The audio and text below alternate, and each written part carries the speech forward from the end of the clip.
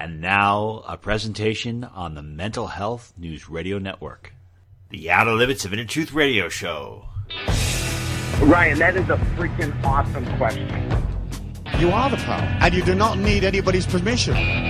He's the only guy that ever crawled out of a grave where people didn't go, oh, ah! Don't worry, don't be afraid, ever, because this is just a ride. You're a great interviewer. You're one of the best. If this is the best God can do, I am not impressed.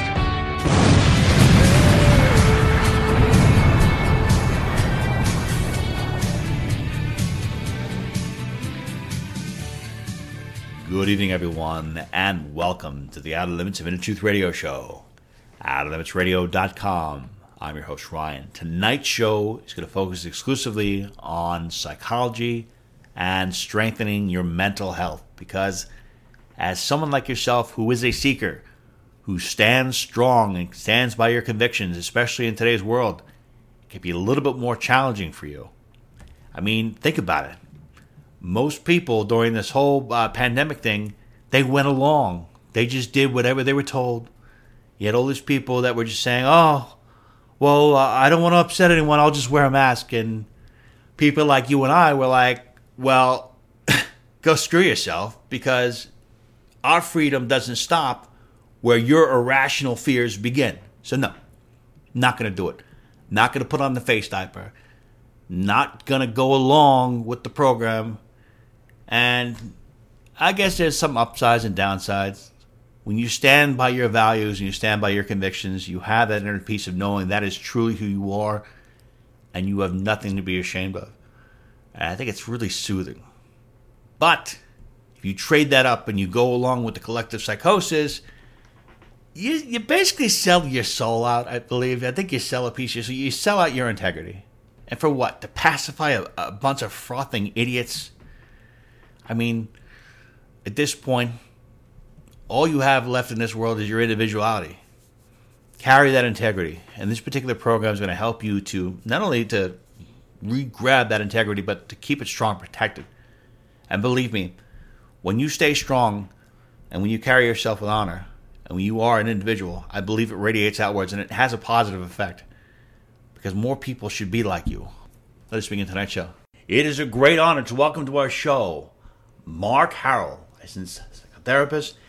You can learn more about him by going to his website at hiddenstreamcounseling.com. Did I get that right? Hiddenstreamcounseling.com? You did. Oh, awesome. Yes, you did. So, so one of our previous shows, I told you about my experience, lovely experience in the grocery store. And afterwards, I actually consulted with Mark, because I wanted to mentally process what was going on. I'd say he did an amazing job. Mr. Harol, welcome to our show. Thank you. Thank you.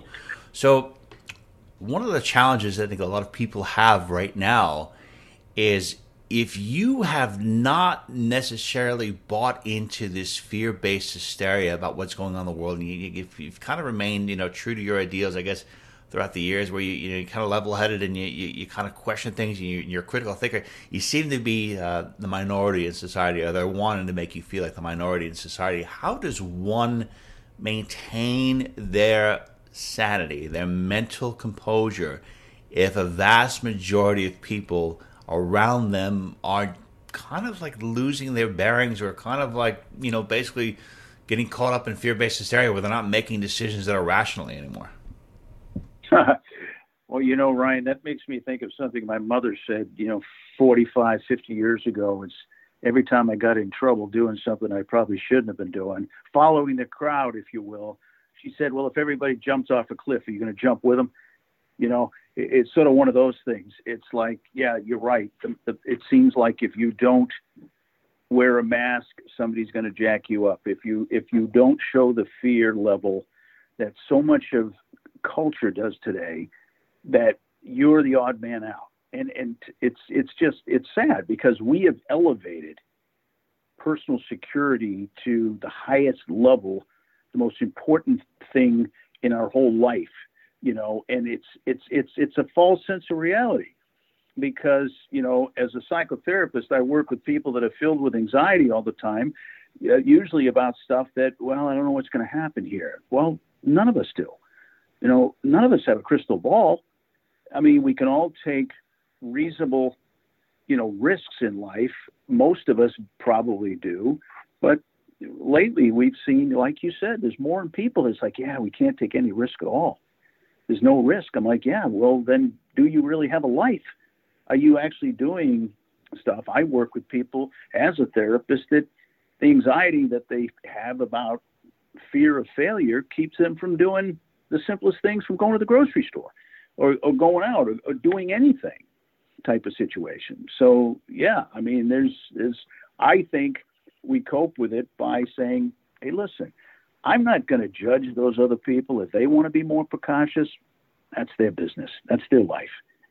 But I don't want that imposed upon me that, hey, you have to do what we think you should do and be extra, extra cautious because we have a greater fear than you do. No, that's just I'm reading a book on American history right now, and my goodness gracious, that's the complete opposite of the people that founded this country were, I mean, incredible risk takers. Yeah. Everything they did was a risk to establish a new country. You know what I mean? Yeah, and I really wish we had more of that. So I guess it's kind of a battle. I mean, people who are afraid all the time and people who don't want to be. And I want to just wondering, when I came to you a little while back and I was saying about my experience at the store when this person was trying to infringe upon me and they're really kind of getting nasty about it. What is some of your advice for a person who deals with a similar confrontation? Because I mean, I think people don't know how they're going to respond or how they're going to react until that situation truly puts itself up. I mean, I had gone through my head hundreds of times actually how I would handle something, and I never thought I would handle it quite the way I did because I guess that's when it happened. So, how, theoretically speaking, how can people handle the situation if they are being confronted? What are some of the best ways that they can do, especially if somebody is acting kind of irrational and somebody gently tries to infringe their will upon them? Well, I mean, I think Ryan, in this day and age, you're better off, saying, well, listen, I'm sorry you feel that way, but I have my own views on this, and I'm going to remove myself from the conversation here. I mean, I don't think that's really backing down. And I say that because I remember I had a good friend in the Air Force way back in the early 70s. We were stationed in Las Vegas, Nevada. And this guy ended up getting out of the Air Force when our term was up in 1978 and stuff like that. And I stayed in. I was there. I mean, he was a nice guy, and he was the kind of guy that he looked like he worked out in the gym all the time. He had an incredible physique. Guys were intimidated by him because he was just this muscle-bound guy, and he never really worked out. He was every guy envied him, right? Well, I found out after he got out of the Air Force, he moved down near San Diego, California, and pursued a new life there. And he was in a fast food restaurant, and some kid, I guess they found out it was about a 14-year-old kid, snatched a purse off a woman's arm. Snatched the purse off her arm. I saw that happen once too in Connecticut, and ran out the door. Well, Dean, being the nice guy he was, he chased this guy down the sidewalk. I don't know what he would have done had he caught the guy, but he never got the chance because the guy turned around and shot him in the stomach and killed him. A 14-year-old kid that probably, if Dean had got his hands on him, he would have taken him to pieces or would have grabbed the purse and returned it. I don't know. But that's the danger that society we live in today. You don't know what people are going to do. You don't know how strongly they feel about their beliefs. And I don't really care how, like I said, I don't care enough to, get into a road rage with somebody or get into a confrontation because, I mean, as I said, you could be the big, strong guy, but you don't know if they have a gun or a knife or something or whatever. And I think you're better off excusing, saying, hey, listen, I'm sorry you feel that way. I don't feel that way myself. And I wish you well. See you later. And then again, if the person pursues you, then I would have, like you and I talked about your situation, I would have gone to the manager at the grocery store and say, hey, listen, I mean, this customer's, one of your customers is harassing me about not having a mask on myself and my child or whatever the case might be. And I just don't think that is something that you guys should probably do something about and put it in their hands. I would have handed it over to them, Okay, good. Well, I think it was very productive advice, and especially, I guess it's always better to walk away from something like that. I do wonder, though, if you're looking at psychology of the trajectory of the U.S. right now, where do you think things are headed? Do you think that that we're kind of losing the very aspect and foundation of what civilization is? Because you think about what civilization, okay, you think we're civilized people acting cooperatively, helping each other. I just look at the way things are right now, at least in some states, and it looks like that civilization is deteriorating at a kind of rapid pace. Like we're going back to some sort of tribalism. But if you look at even the tribalism, maybe I don't even know how loyal those tribes are to each other. So I'm curious, what do you see as a vision for the short and long-term future of America, at least? Well, that's, we do see that, Ryan. We do see a great deterioration in the ability to handle stress. I remember, one of my offices, I have a couple of offices, one in Raleigh, one in Holly Springs, and, my office down at the university, I see a lot of university students. And, somebody wrote an article in Psychology Today about 5 years ago that said, it was titled Crisis U. We have a crisis that the counseling offices at universities, colleges across the country have quadrupled in the last 20 years.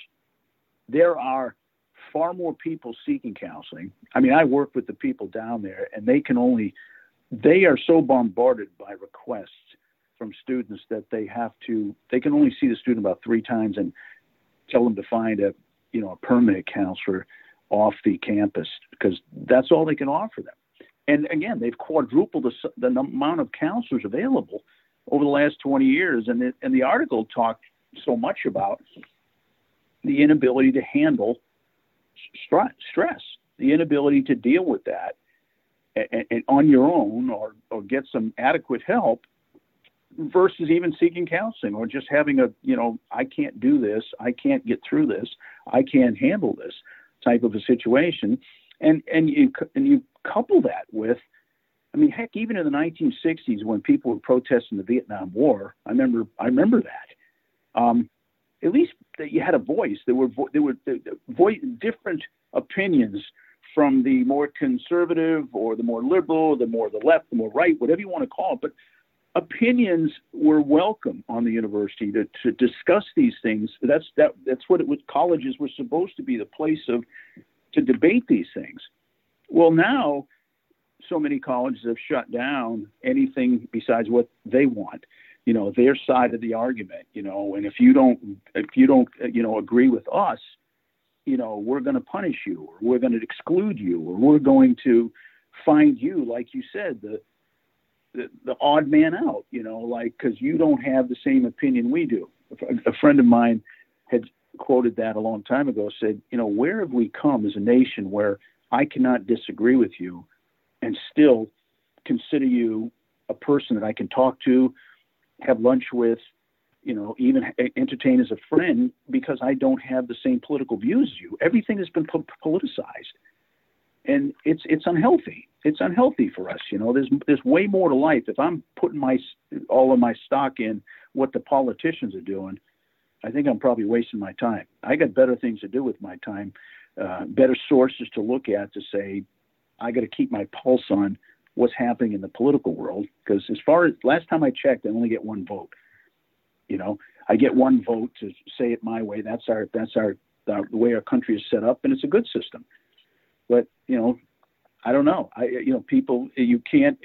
There's a vast majority of growing population that says, if you disagree with me, then I don't want anything to do with you. I can't have a dialogue with you. I can't talk to you. I can't be your friend. And I just think that's an incredible shortcoming in people's thinking to think that way.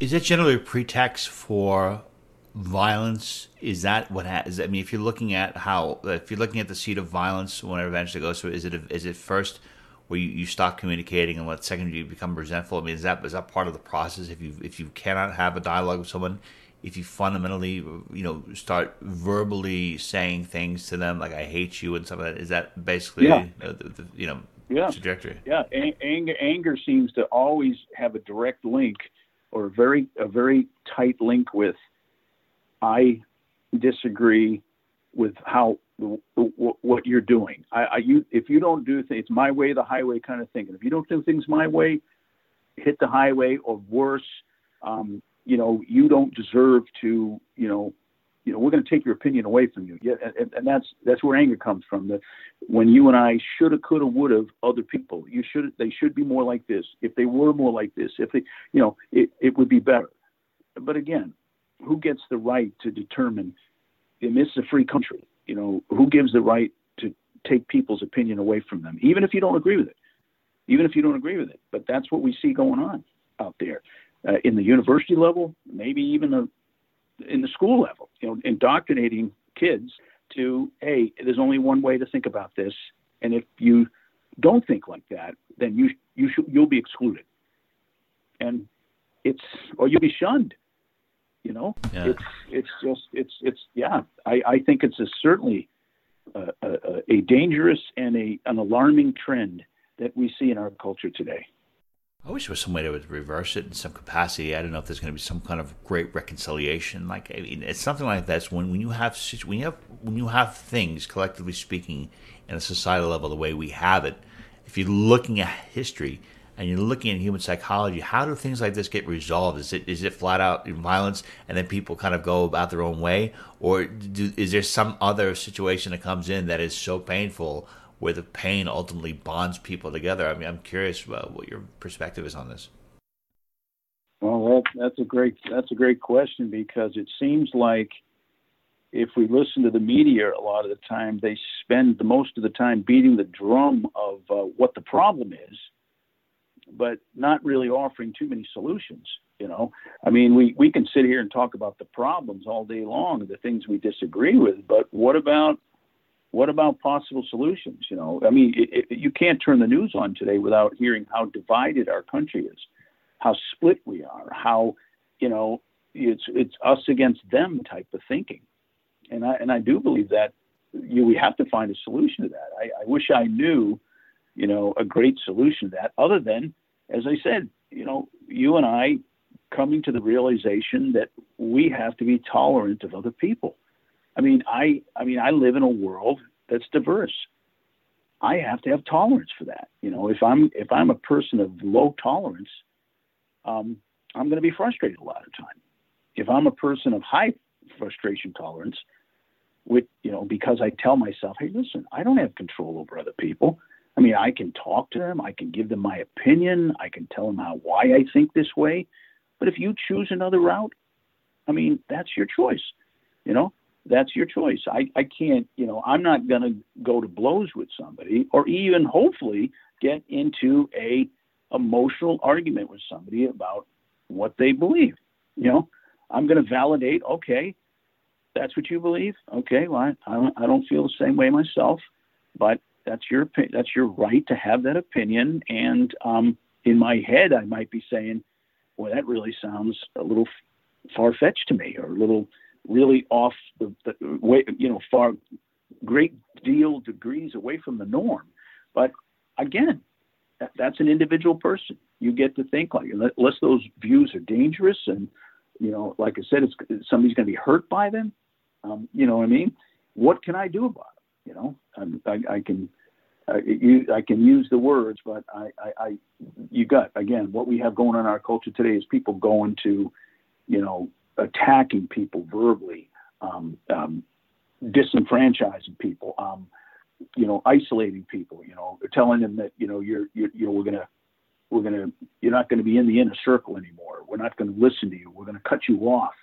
And I just think that's so short-sighted. I appreciate that answer, and actually, I just want to say that as far as your other answers go, I mean, you're presenting things that are grounded, and it's you're taking a very critical thinking approach to it, and I really definitely appreciate that.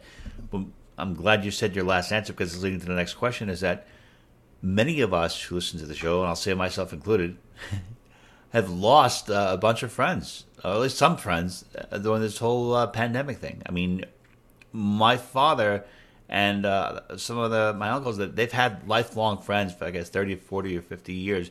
And I always expected that I was going to have the same. And I think up to 2 years, I was on the path. I would always have those, 5 or 6 different people I was being in contact with. And now I think I've lost 80% of them because they completely went on board with everything the government was saying about the pandemic. And, you got to have your 4th and 5th shot. And if you're not on board with this thing, it was just weird. And I don't talk to them anymore.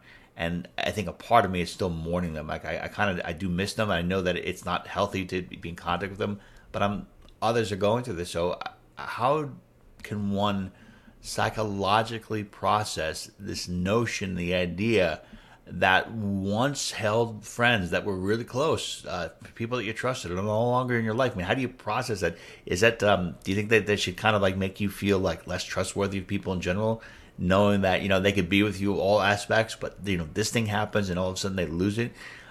So I'm just curious, what are your thoughts on processing friendships that are no longer there, and do you think that some of these friendships can eventually be restored in the future?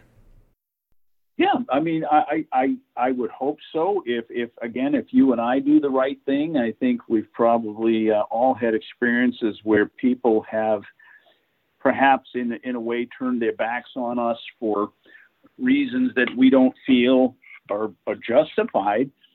And how do we? It's basically more how we react to the situation. I've seen people restore relationships when, hey, okay, I'm sorry you feel that way. I'm sorry you feel like you have to, minimize our relationship or cut our relationship off. I don't feel the same way about that.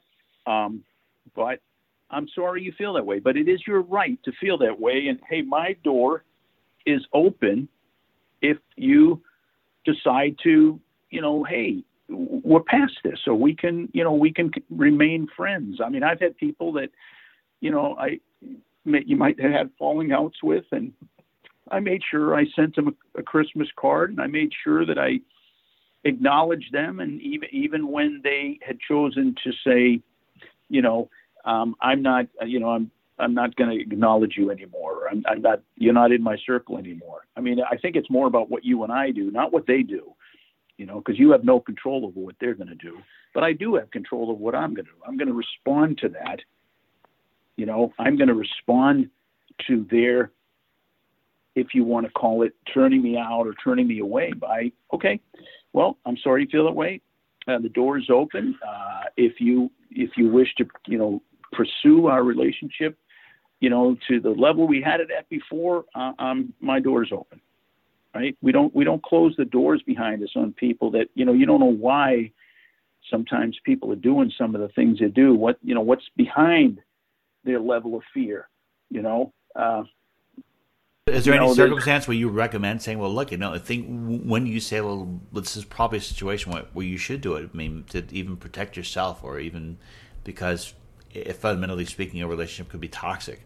Because I think it's really awesome you mentioned that, because maybe all relationships don't have to go away, but maybe some relationships can be so toxic because a person becomes so radicalized by what's happening. Yeah. Oh yeah. I mean, I constantly counseling people in counseling about putting up boundaries with people that are toxic, and sometimes even having those boundaries in place, and the person that they're put up with don't even know they're there. They're almost invisible to them, but to you, it's like, hey, yeah, we can't come up and visit. No, we can't come and spend the weekend. No, like I said, you're saying because we have this going on or that going on, and but you keep a friendly rapport with those people, but you choose to limit the amount of time that you're going to spend with it constantly. People that have been raised in pretty toxic households, that have like a parent that's a severe alcoholic or has a severe mental illness problem, and when they go there, it's triggering for them, and it brings back horrible memories and, you know, stuff that's happened. I mean, I don't think there's anything wrong with people putting up boundaries and saying, hey, you know, this is what I can handle. You know, this is what I can handle. And I don't have to tell that person I'm putting up the boundaries. I can, you know, hopefully work around those things, keep on friendly terms, not have a falling out, but also limit the amount of time that I spend either talking to that person or being with that person. You know, during the Christmas holidays, every single year, I have people come in and say, I want to talk to you about the dread I feel about going back home for Christmas. I said, my wife, who likes to go trinket shopping or something since she retired, got me a little candy dish over Christmas. She goes, hey, look what I picked up in the consignment store or something. And it was a little beautiful little candy dish, you know, made by a nice China maker. And it said, it had this verse from the song, I'll be home for Christmas. And then the line underneath it was, and then I'm going to therapy.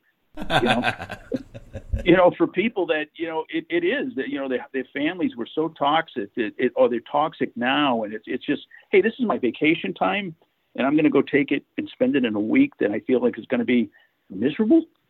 You know, no, I mean, they can say stuff like, hey, you know what, we're going to go for 2 days and we're going to stay in a hotel, you know, even though they want us to stay at the house. It could be a parent, it could be, you know, but there's things going on that make it so unpleasant for you. Well, I'm not a big fan of cutting family off and friends off unless there's a dire reason to do that.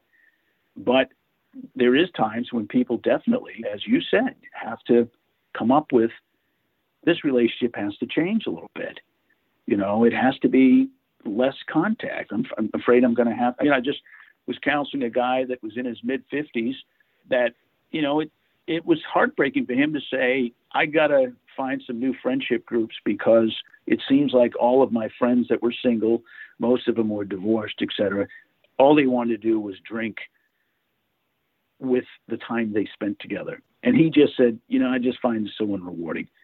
And I don't want to lose him as friends, but that's not what I want to do. I don't want to spend every Friday and Saturday night, you know, drinking somewhere. So he did. He ended up, you know, reaching out and connecting with other interests that he had and really, you know, minimized the time he was spending with this friendship group that he had. But, you know, as far as I can see, he did it for a good reason. Oh, very interesting. I mean, I guess people, maybe that's a really good thing. Maybe people should start talking with people or finding other people that have like-minded ideals, or maybe people are fundamentally changing. You know, I never thought about it. I always thought that people are very pro-freedom. They weren't changing, but maybe they are. Maybe they are shifting and going into a different direction. Maybe they're not the same people they once were. Maybe they're becoming more passionate about freedom, and that's maybe a little different. They got to hang out with other people that understand their rights and civil liberties. Mr. Harol, we have time for just one more question, and the question we have is, you know, talking to you again. Emphasized this before. Very solid, you know, grounded. A lot of great critical thinking based on your answers, perspectives. What are 3 things that a person can do to keep themselves mentally strong? Well, I think one of the underpinnings for the therapeutic orientation that I work with people, cognitive behavioral therapy, thoughts create feelings that create behaviors and actions, is, you know, I have to tell myself that this is my reality. I have to accept reality in life. Emotionally healthy people like me, like you, like some of the listeners, they have to develop an acceptance of their reality, even when the reality is difficult and unpleasant. I mean, acceptance doesn't mean you and I like it. You know, it'd be like the doctor telling you, hey, you have COVID, so you have to isolate. You have to take these medicines. You should stay in bed. You should do this. Somebody that has diabetes, well, you shouldn't eat this anymore. You have to take this insulin. Well, most people probably do, but some people don't. You know, they don't accept the reality. They don't accept that this is my life, even some of it's good and some of it's difficult. that's a tough thing to do, is to accept reality. But I think emotionally healthy people develop an acceptance of their reality, and they live in reality. They're not living think about it. The world we live in today, fantasy games, superheroes are going to come save the day. Things that aren't even real. I think I read a few years ago the top genre on TV shows were serial killers, vampires, and zombies. Oh, great positive reinforcement. This is what most people are watching. The most watched shows. I'm like, this isn't even reality. Is this healthy? To be living in a fantasy world, to want to, I've had people in counseling tell me I don't like living in this world. I'm like, well, I don't think Elon Musk is going to solve our problem by, going to outer space. This is the world we have. I've got to find a way to live well in it.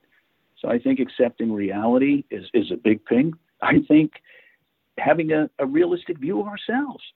There's just so many people that think they should be, that they're infallible. They should never have make a mistake. I told you, maybe we were talking a study that came out not long ago. Our culture has been changed to the point where Americans are no longer upset that they have a particular problem. They're upset that they have a problem at all. Like, my life should be problem free. Well, I would love to know who told them that or how they formulated that opinion. But there's a lot of people that are getting pretty frustrated and upset because their life isn't like sailing on a sea with no waves or something like that. Or, it's life is gonna, life is tough sometimes. Life is difficult, but it's still, in my estimation, still very rewarding. There's so much to be able to do and enjoy about it, right? And be able to have a good mental health. So I remember when I was a kid, I used to hear people say all the time, well, if you got your health, you got everything. And I, since I became a psychotherapist, realized, no, I've known plenty of people that are in top physical health, but their mental health isn't very good. Keeping themselves and their emotions very balanced, having a balanced emotion, working on that, being intentional about that. And I think one of the senators, Ben Sass, out there in the Midwest, wrote a book called Them, that he said the number one problem in America today is not the opiate crisis. It's not fentanyl. It's not divorce. It's not abortion. It's loneliness. We have never had more people living by themselves and not connecting with people. I think, as I said, you have to connect with people. I think we're made to be connected, not isolated. Not no man is an island type of thing. I can do this all myself. It's great for us to have, family and friends. To be constantly having a good network of people that we can help us get through life. Not doing it alone. So, I would say, those are three good points to don't isolate. Make friends, have a good friendship network, a good network, social network. Don't think life is going to be problemless. And learn to keep your emotions balanced. Learn skills. Learn things to keep myself in a balanced way, rather than letting my emotions, take over and, really do a lot of, cause a lot of havoc in my life. Mr. Mark Harol, I want to thank you so much for being with us today. Again, Mark's a psychotherapist. And Mark, what's the best website for people to learn more about you again? It would be, www.hiddenstream.com, or if they just Google my name, Mark Harol, they're going to find me on the internet. They're going to find, I'm listed in a couple of different offices, so they're going to find me. Excellent. And are you open for taking new patients at this time? I have very few openings, very few openings, but yes, I like I said, I don't have a lot of room for new patients right now because hopefully it'll get better when COVID settles down. But, I'm not turning people away now, but, it's usually a couple of weeks before they can get in to see me. And unfortunately, February 15th, I'm leaving for Africa to climb Mount Kilimanjaro, and then I'm going to the pyramids in Cairo, and on to Turkey to visit a friend in Turkey, in Istanbul. So I'll be gone till March the 7th, so that throws a little kink in my schedule, but I'll be back at work. Yeah, I'll be back at work full speed ahead March 7th. Excellent. I want to tell everyone I had a first-hand experience with Mr. Harol. It was great. Really helped. Mr. Harol, thank you so much for being with us. You're very welcome. Thanks for having me. Okay, everyone, that concludes today's edition of the Outer Limits of Inner Truth Radio Show. Special thanks to our unbelievable guests, and special thanks, as always, to our virtues, Miss Carrie O'Connor, Miss Constance Dallas, and our associate producer, Jenny Lamisa. To learn more about the Outer Limits of Inner Truth, please go to our website at outerlimitsradio.com. And till the next time we meet, my friends, I wish upon you an abundance of peace, love, and beers. Take good care, and thank you so much for listening.